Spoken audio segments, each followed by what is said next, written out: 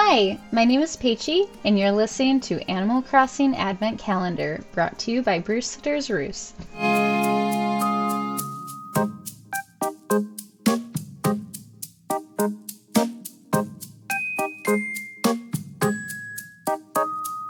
It's December 19th, and that means there are only 6 days left until Christmas.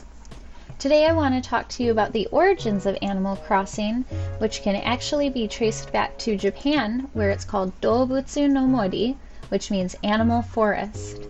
The game was originally released only in Japan on Nintendo 64 in 2001, but was later remade for the GameCube and released worldwide in 2002. There are a few holidays and events that only happen in the Japanese versions of the games that I want to tell you about. The first is Setsubun, which happens on February 3rd, and players are given bags of beans that they can throw around and receive either a blue or red Oni mask. Another is Hina Matsuri, which happens on March 3rd, where players are given a rice cake and celebrate Girls' Day with different costumes, or they can take pictures in the town square in New Leaf.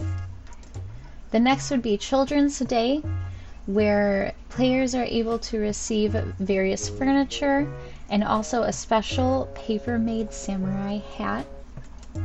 In the summertime, though, we have Tanabata, which celebrates the coming together of two stars, and legend says that they are two deities that met in the sky and is a celebration of that. Players will actually receive bamboo grass, which now you can get in New Horizons, but used to only be exclusive to Japanese games in New Leaf and before that.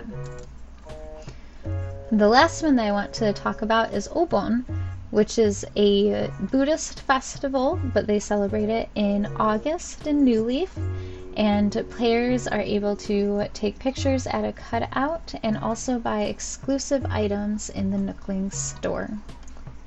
Thank you for staying with me for that quick rundown of different events in Japan and in the Japanese versions of Animal Crossing.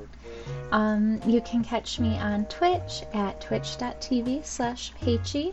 But thank you so much for listening to Brewster's Roost, and I hope that you have a wonderful day.